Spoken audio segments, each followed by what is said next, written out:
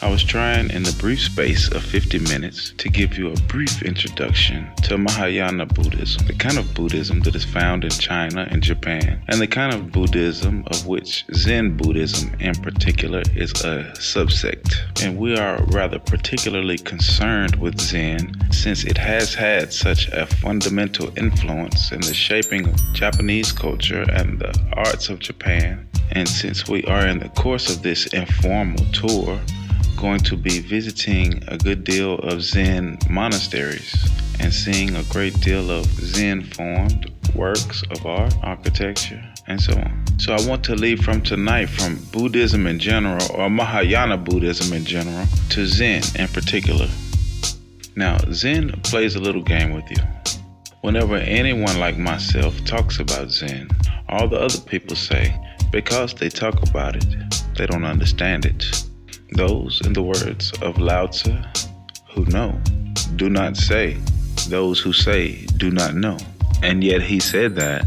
He wrote a book of 80 chapters or so to explain the Tao and its power, and nobody could help themselves. They've got to talk. Human beings are a bunch of chatterboxes. And when we've got something in our minds that we want to talk about, we talk.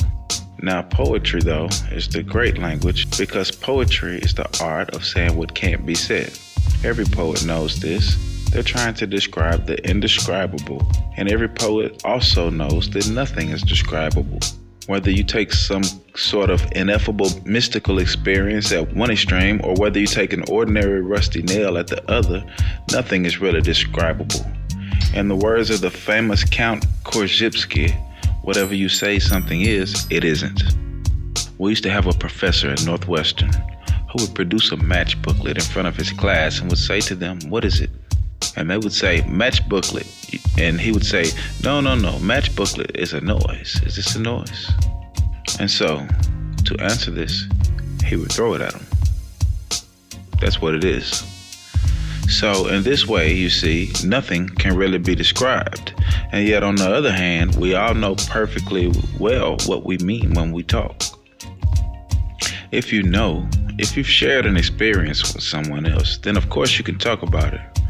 We can all talk about fire and air and water and wood because we know what it is and there's no mystery. So in the same way, when it comes to discussing something so esoteric as Zen, it can't be discussed. Only Zen people play games with each other. They play little tricks. They test each other out by saying to someone. I remember when I met Paul Reps one time for the first time, who wrote that lovely book, Zen Flesh and Zen Bones. And he said, well, you've written quite a number of books right now. You must think you're pretty fancy. I said, I haven't said a word. Well, this is simply a Zen game. People sort of feel each other out. There's a poem which says, when two Zen masters meet each other on the road, they need no introduction. Thieves recognize one another instantaneously. So now, having got that off my chest, to say then, if I were to give you a really proper and really truly educative talk about Zen, I would gather you around here and sit here in silence for 5 minutes and then leave. And in a way, this would be a much more direct exposition of it than what I'm going to do about it instead, which is talk about it. Only I have a feeling that you would feel that you were disappointed and somewhat cheated by this kind of behavior if I just left after 5 minutes of silence. So then, this word Zen is Japanese way, pronouncing the Chinese word Chung, which is a Chinese way of pronouncing the Sanskrit word jhana. And jhana is a very difficult word to translate into English, if not impossible. It's been called meditation. Meditation in English generally means sitting quietly and thinking about something. And that's not what Zen is. Contemplation might come a little nearer if you use the word in the very technical sense, in the sense that it was used or still is used among Catholic mystics. Perhaps that's something a bit like Zen. Contemplation, as we normally use the word, has a sense of inactivity, a sense of not doing anything, of being completely still and passive, whereas Zen is something highly active. So we really don't have an English word for jhana, Chan, Chang, Chung, Zen. But I would say that we do know what it is, because we do all sorts of things every day of our lives in the spirit. When, for example, you drive a car. Most Americans, at any rate, drive cars since they were teenagers and are very expert drivers. And when they drive a car, they don't think about it. They're one with the car. Or when a rider of a horse is one being with the horse. Like when you watch a good cowboy or a good cavalry rider, he's glued to the horse. He's like a centaur almost. As the horse moves, he moves. Which is in control? Is the horse riding the man, or is the man riding the horse? You practically don't know. Same way when you have an excellent dancing partner. Who leads? Who follows? It seems as if you're one body and you move together. That is Zen. That is jhana. And so, in a wider sense, when a person doesn't react to life on the one hand or try to dominate it on the other, but when the internal world of one's own organism and the external world of other people and other things move together as if indeed they were one in the same motion, that is Zen. So you could say in a very, very simple way that the real concern of Zen is really not really to think, but to know in your bones that the inside world inside your skin and the outside world outside your skin, as far as anything can go into galaxies beyond galaxies, it's all one world and all one being. And once you know that, you've completely abolished all of the problems that arise as a result of feeling that you are a stranger in the world, that you are set down in the middle of a hostile and alien domain of nature, or this whole sense of estrangement, foreignness to the whole world is overcome in Zen. Now, let me illustrate this a little before we go into Zen in any kind of technical way, by a few rather superficial but nevertheless significant facts out of Japanese culture and the place of Zen in Japanese culture. Japanese culture is, as you may have noticed, or was, as you may have noticed, extraordinarily ritualistic. There's a right way of doing everything, a good form, a proper style, and nowhere is this more apparent than is in the tea ceremony, or arranging flowers, or knowing how to dress, or knowing how to organize a formal dinner. The punctiliousness, the skill of these people in doing these things is quite remarkable. But in the same measure as they are very skillful at doing these things, they are very worried about it. The whole question, for example, of bringing presents to someone else. Have they given us more than we've given them? Did we remember this occasion? Did we remember that occasion? These weigh very heavily on the Japanese soul. The debt which you owe to your parents, the debt which you owe to your country and to your emperor, immeasurable, infinite debt never can be paid. All of these weigh very heavily, and therefore in Japan, until the sort of breakaway of modern youth with its Western ideals, this is a very nervous culture, concerned about whether one is playing the ritual correctly. A culture like that needs an outlet. It needs a safety valve. It needs a way out of this thing, and Zen provides just that. And so by contrast, when you meet a Japanese who is thoroughly trained in Zen, he's a different kind of personality altogether from ordinary Japanese. He is in manners not studiedly courteous, nor is he brusque, but he's simply at ease. He gives you his whole attention so long as you give him your whole attention. If you start wandering and frittering, he's got work to do. But so long as you are wanting to talk to him, he is there for you and for nobody else. And he sits down, and he really sits. No, he doesn't worry about whether he ought to be somewhere else. And so unable to sit in complete serenity, he doesn't worry about whether he ought to be somewhere else.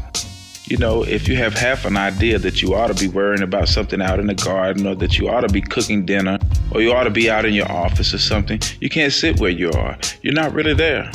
You're a kind of gas balloon that keeps wanting to wander off.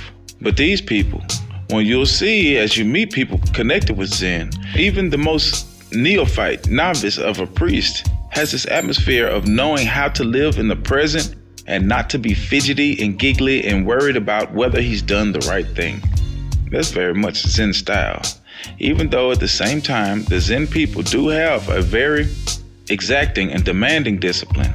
The function of this discipline is rather curious. It's to enable you to be comfortable. It's an aid to enable you, for example, to sleep on a concrete sidewalk on a cold, wet night and enjoy it, to relax completely under any situation of hardship.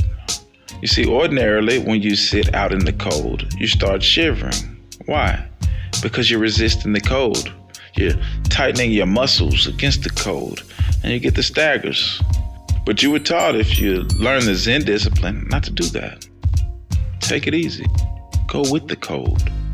Relax.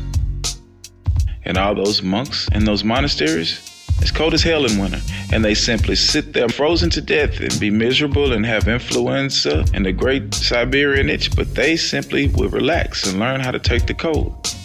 So there's nothing about Zen discipline which is masochistic. It isn't to beat your body because your body is bad and it's a creation of the devil or something.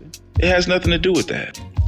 It's how to be comfortable under all circumstances. But that again is something rather incidental to the main question of Zen. As I said, these Zen people, as you meet them and you get to know their style of personality, are at ease in a culture that is not at ease. In a culture that is chronically concerned with protocol, that is indeed a terribly self-conscious culture, where everybody is always watching themselves and having therefore second thoughts about everything. And so the discipline of Zen is to enable you to act without watching yourself. We would say unself-consciously. But Japanese are as terrified as this as we are. They think and we think, if I don't watch myself, I'll make a mistake. If I don't hold a club over myself, I'll cease to be civilized and become a barbarian. If I don't discipline myself with all sorts of down on myself passions, then you will become like the monk of Siberia who burst from his cell and devoured the Father Superior. So this basic mistrust and so on in one's own spontaneity makes us wonder that if the Zen people are really spontaneous and they don't plan and premeditate and hold clubs over themselves, well, they become very, very dangerous people socially when they go out and rape their mothers and daughters and murder their grandmothers to inherit their fortunes and so on and so forth. And Zen people just don't do that. And yet they're perfectly spontaneous. So then, let me try then and indicate how this discipline called Zen actually works. And this will involve a little bit of letting the cat out of the bag, but it can't be helped. Let's go back to what I told you was fundamental to Buddhism. Buddhism is unlike other religions in that it does not tell you anything. It doesn't require you to believe in anything. Buddhism is a dialogue. And what I call the teachings of Buddhism are nothing more than the opening phrases or opening exchanges in the dialogue. Buddhism is a dialogue between a Buddha and an ordinary man, or rather someone who insists on defining himself as an ordinary man, and thereby create the problem. I quoted you this morning that anybody who goes to a psychiatrist ought to have his head examined. And exactly the same way, in this culture, anybody who goes to a guru, a spiritual teacher, a Zen master, or whatever, ought to have his head examined. Or as the old Chinese master Tokuzan put it, if you ask any question, you get 30 blows with my stick. If you don't ask any question, you get 30 blows just the same. In other words, what the hell are you doing around here defining yourself as a student and defining me as a teacher? In other words, you have raised a problem. And in the way of training of Zen, this is very clearly emphasized. If you go to a Zen teacher and you approach him in the traditional way, the first thing he will do is to say, I haven't anything to teach. Go away. Well, you say, what are these people doing around here? Aren't they your students? You say, well, they're working with me. But unfortunately, we are very poor these days. We don't have enough rice really to go around and make ends meet. And we can't take on anybody else in this community. So you have to insist to be taken in. Every postulant for Zen training assumes immediately that the teacher has given him the brush off in order to test his sincerity. In other words, if you really want this, you've got to work for it. That isn't the real point. The point is that you've got to make such a fuss to get in that you cannot withdraw gracefully after having made such a fuss to get in. Because you put yourself on the spot and you define yourself as somebody needing help, or somebody with a problem who needs a master in order to be helped out of the problem. So that when you've done this, in the old days of course, and it's still the formal rule among the Zen monasteries, that when you are a postulant and you want to come in, you have to sit outside at the gate, maybe for a week or maybe only 5 days, in a position of supplication with your head bowed down on the steps. And they let you in at night because they must give hospitality to any wandering monk. But you're expected not to go to sleep any of those 5 nights, but to sit there in meditation. And they give you food, but you sit and you sit and you sit and you sit there and you make a damn fool of yourself, saying, I insist on getting into this thing. I insist on learning. I want to know what the secret of this master here is. And he's told you from the start that he does not have a secret and that he doesn't teach anything. But you insist that he does. See, that is the situation of everybody who feels that life is a problem to be solved. Whether you want psychoanalysis, whether you want integration, whether you want salvation, whether you want Buddhahood, whatever it is you define yourself as wanting, you created the problem. What is the real problem? What is the real problem that everybody brings to these teachers? What is it all about? It's basically, this isn't it, teacher. I want to get one up on the universe. I feel like a stranger in this world. I feel that it's a problem and that having a body means that I am subject to disease and change and death. Having emotions and passions means that I'm tormented by feelings which I can't help having, and yet it's not reasonable to act on those feelings without creating trouble. I feel trapped by this world, and so I want to get the better of it. And is there some wise man around who is a master of life who can teach me to cope with all this? So that's what everybody's looking for in a teacher. For the man who is a savior and who can show you how to cope. But it's the Zen teacher who says, I don't have any answers. Now, nobody believes that because he seems to be so confident when you look at him. You can't believe that he has no answers. And yet, that's the consistent teaching of Zen. That it has nothing to say and nothing to teach. The great Chinese master of the Tang Dynasty, called Dinki in Chinese or Rinzai in Japanese, said Zen is like using a yellow leaf to stop a child crying. A child is crying for gold, and the father takes an autumn leaf with yellow and says, gold. Or he said it's like using an empty fist to deceive a child. See, you've got a closed fist, and you say to the child, oh, what do I got here? And the child says, let me see. Oh, put your fist behind your back. And the child becomes more and more excited to know what the devil's in that fist, and fights and fights and fights and fights. And finally, it's practically in tears. And suddenly you finally open the fist and there's nothing inside. So in exactly the same way, the person who's under the impression that there is something that we ought to get. See, all this is dressed up in a big way.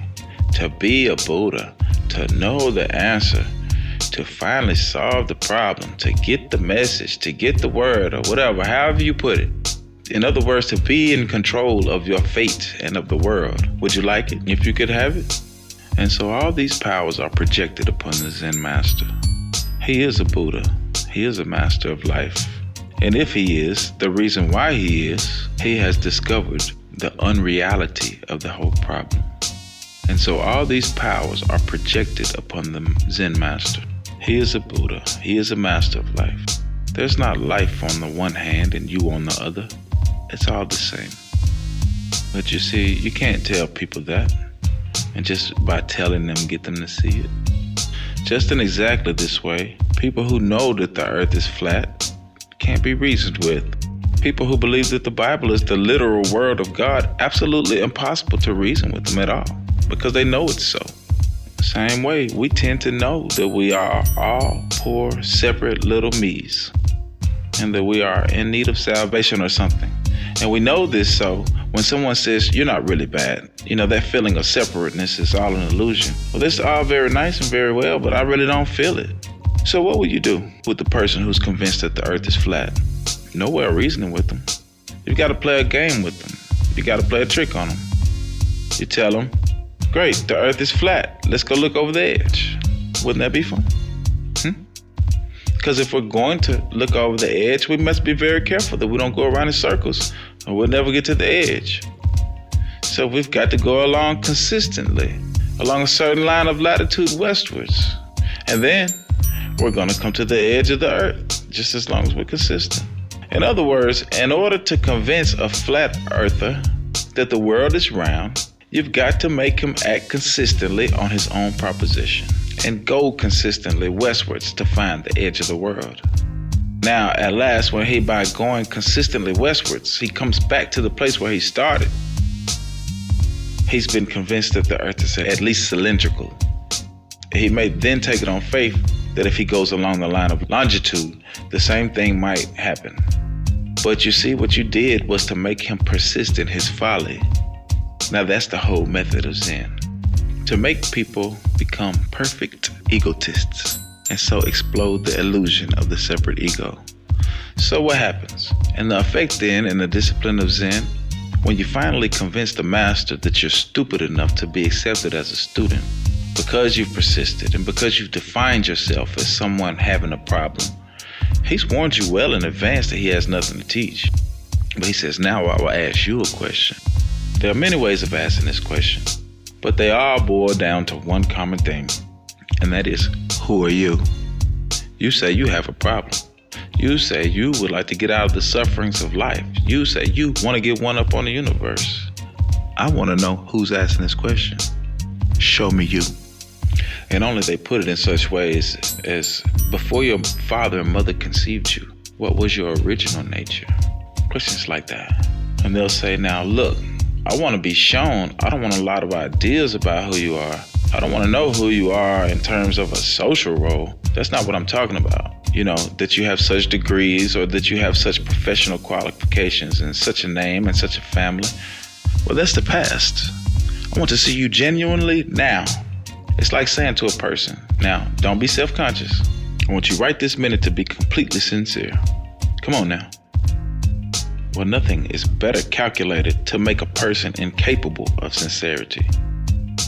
As when relatives come and aunt and uncles and there's a little child and they want to review this child and see it, and the parents say to the child, darling, come on now and play first. And the poor child is completely nonplussed. Doesn't know what to do because you cannot play on demand.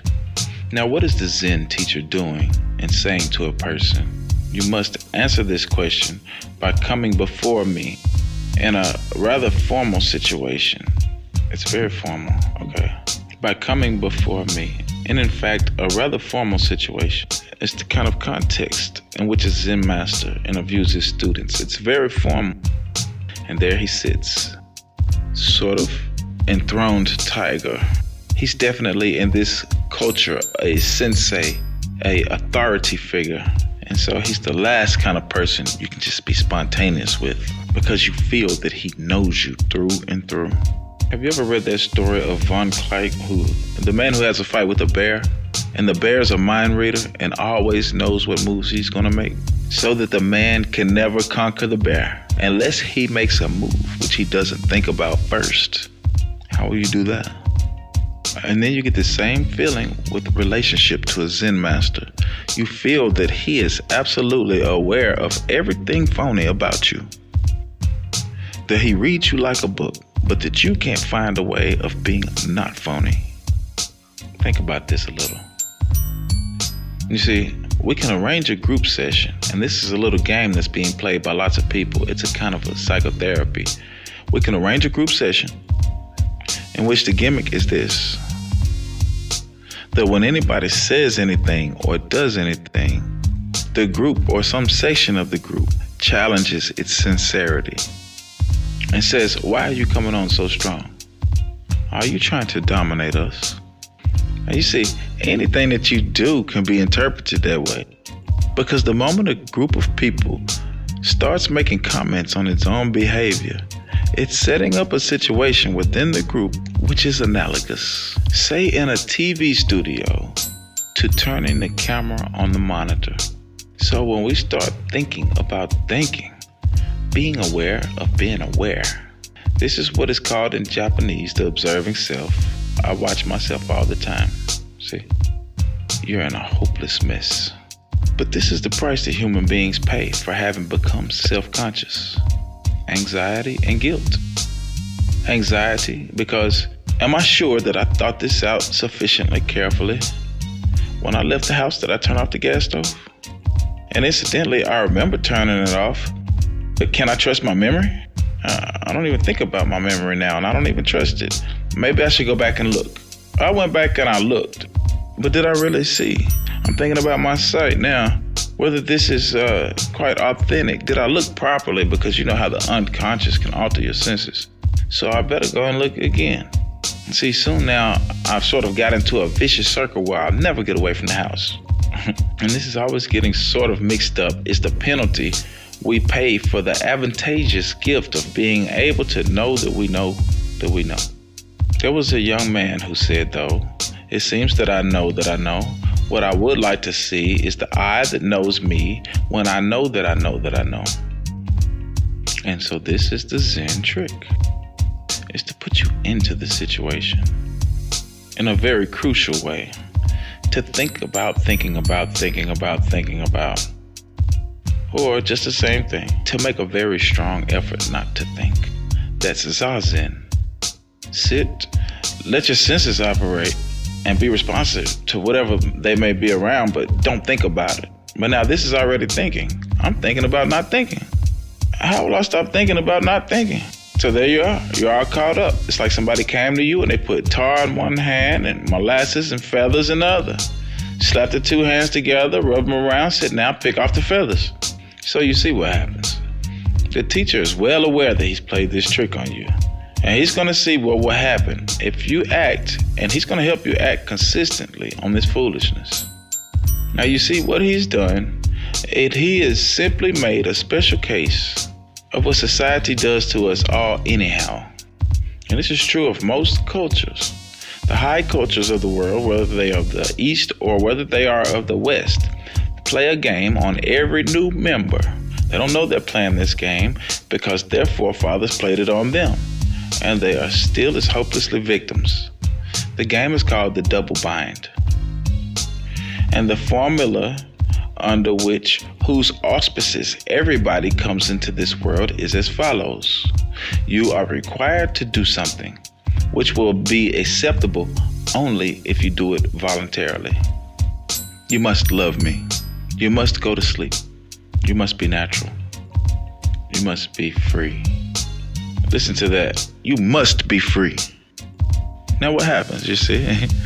Society, the community into which every child enters, defines the child. We know who we are as other people react to us. So the other people say to us, you are an independent agent. You're responsible. You are a freely acting individual. But this is a commandment, and we obey it because we can't help it.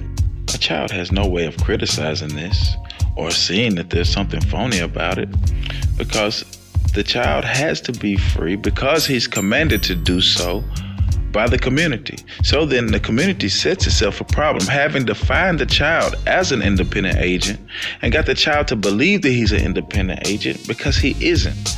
In other words, he wouldn't believe this if he were independent. It then has trouble getting him to behave as the community wants him to behave. So then they feel that there's something ornery about all children, that they're born in original sin and their refractions and so on. And of course they are, because they've been defined in a self-contradictory way. So when the community says to a person, you must be free, or when we are in a family relationship in which the members of the family are saying to each other, you must love me, it's your duty to love me. What a bunch of rot. Supposing one day you get up and you say to your wife, darling, do you really love me? And she replies, well, I'm trying my very best to do so. Is that the answer you wanted? No. You wanted her to say, darling, I can't help loving you. I love you so much I can eat you. You don't want her to try to love you. But yet that is what you put on people in almost any marriage ceremony.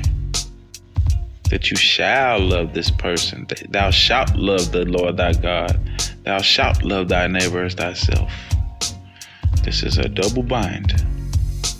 And anybody who lives under the dominance of a double bind lives in a state of chronic frustration because he's devoting his whole life to solving a meaningless, nonsensical problem. Let's take the double bind that is the deepest of all. You must go on living. Now, living is a spontaneous process, and to say to it, you must happen, is exactly the same thing as saying to any kind of creative artist, tonight you must give the superb performance, and above all, you must be unself-conscious. Well, this is being done to us all the time. And the object of the Zen discipline is that instead of doing this to people unconsciously, as parents do it, and as teachers do it to children, and as the children's peers do it to their own peer members, in Zen, the double bind is put on you deliberately, knowing how stupid it is. The teacher is well of everything he's doing and what tricks he's playing on you, because he has behind it all the compassionate intention of getting you into such a fierce double bind that you will see how stupid it is. So then, what happens is this. He gives you the double bind. Be genuine. I want to see you do something that is the real you. The real you. I had a friend who was studying Zen, and he was given some koan like this to work on. When he was one day going for his interview, he walked through the garden that connected the Sodo, or the monk's study quarters, with the master's place, and there was a big bullfrog. Bullfrogs in this country are rather tame. People don't eat them. So he swept up the bullfrog and swept it into the sleeve of his kimono. And when he got in front of the teacher to answer the koan, that is to say, do spontaneously produce his genuine self, he produced a bullfrog. And the teacher looked at it and said, too intellectual, too contrived, too studied. That's not yet you. And how do you see the bind in this? It's like being told that everything is all right at this moment, just as long as you don't think of a green elephant. So try not to think of a green elephant. Now, as he works at this, as he tries to produce the genuine you, the teacher really strings him out over this and work him over a period of many, many months until he comes to the point of seeing that there's nothing you can do to be genuine. The more you do, the phonier you are. But at the opposite extreme, there's nothing you cannot do. That is to say, you cannot give up trying to be genuine. You can't relax and be completely passive and say, well, let's forget about it. Let's think about practical matters and forget all these spiritual concerns. The moment you do that, your abandonment of trying is itself an insidious form of trying. For example, there's a very interesting Hindu teacher by the name of Krishnamurti that many of you may know about. And he tells people, that all their religious inquiry, their yoga practices, their reading religious books and so on, is nothing but a form of perpetuating one's egocentricity, but on a very refined and highbrow level. So he gets a kind of disciple who studiously avoids reading any kind of philosophical or edifying book. They're reduced to reading mystery stories, and they become devoted non-disciples. What a clever bind that is. It's the same as the Zen technique. My point was at the beginning we saw the way of Buddhism is to let go of yourself, to see that you live in a universe in which nothing can be grasped. Therefore, stop grasping. So here's the problem. I come and say to the teacher, teach me not to grasp. He says, why do you want to know? And he shows you the reason why you want to stop grasping is it's a new form of grasping. You feel that you will beat the game by being unattached. It's horrible to grieve when someone you love dies. So maybe by being unattached to that person, I can avoid grief. Maybe, by not having an ego. When life comes and bangs on me, if there's nobody there, it'll be all right. So that's why I want non-ego state. Well, that's phony. All of this is a new way of safeguarding and protecting the ego. This is the way in which Buddhism is a dialogue. So you see, if you go back to fundamental primitive Buddhism, people say to the Buddha, I want to escape from suffering. Perfectly honest statement. All right. Realize that suffering is caused by desire. Try not to desire. So the student goes away and tries to eliminate desires by controlling his mind and practicing yoga. Comes back to the teacher and says it's pretty difficult, but I've managed at least to get rid of some desire. The teacher says to him, but you're still desiring to get rid of desire. What about that one? And then the student sees that if he tries to stop desiring to get rid of desire, but then he's got to stop desiring to get rid of not desiring to desire. And suddenly he finds himself once more with molasses in one hand and feathers in the other, absolutely tied up in a vicious circle. He realizes there's nothing I can do about it, and there's nothing I cannot do about it. And this predicament in Zen is called a mosquito trying to bite an iron bull, a position of such psychic extremity that nothing can be done about it. Now the point here is, what does this situation mean? You find yourself in that kind of trap. What's the meaning of the trap? Well, it's very simple. If there's nothing you can do, and also nothing you cannot do about a given situation, it means that you are phony. In other words, what we call a separate ego isn't there. Of course it can't do anything because it's not an agent. And by virtue of the fact that it can't do anything, equally, it can't not do anything. It's completely phony. So what has happened is to expose the fiction of there being a separate ego, either to force its actions upon the world or to have the actions of the world forced upon it as a puppet. This thing just doesn't exist, except as a figment of the imagination, or except as a game rule. Let's pretend everybody is responsible, is independent, is separate. Sure, that's a great game, but it's a game.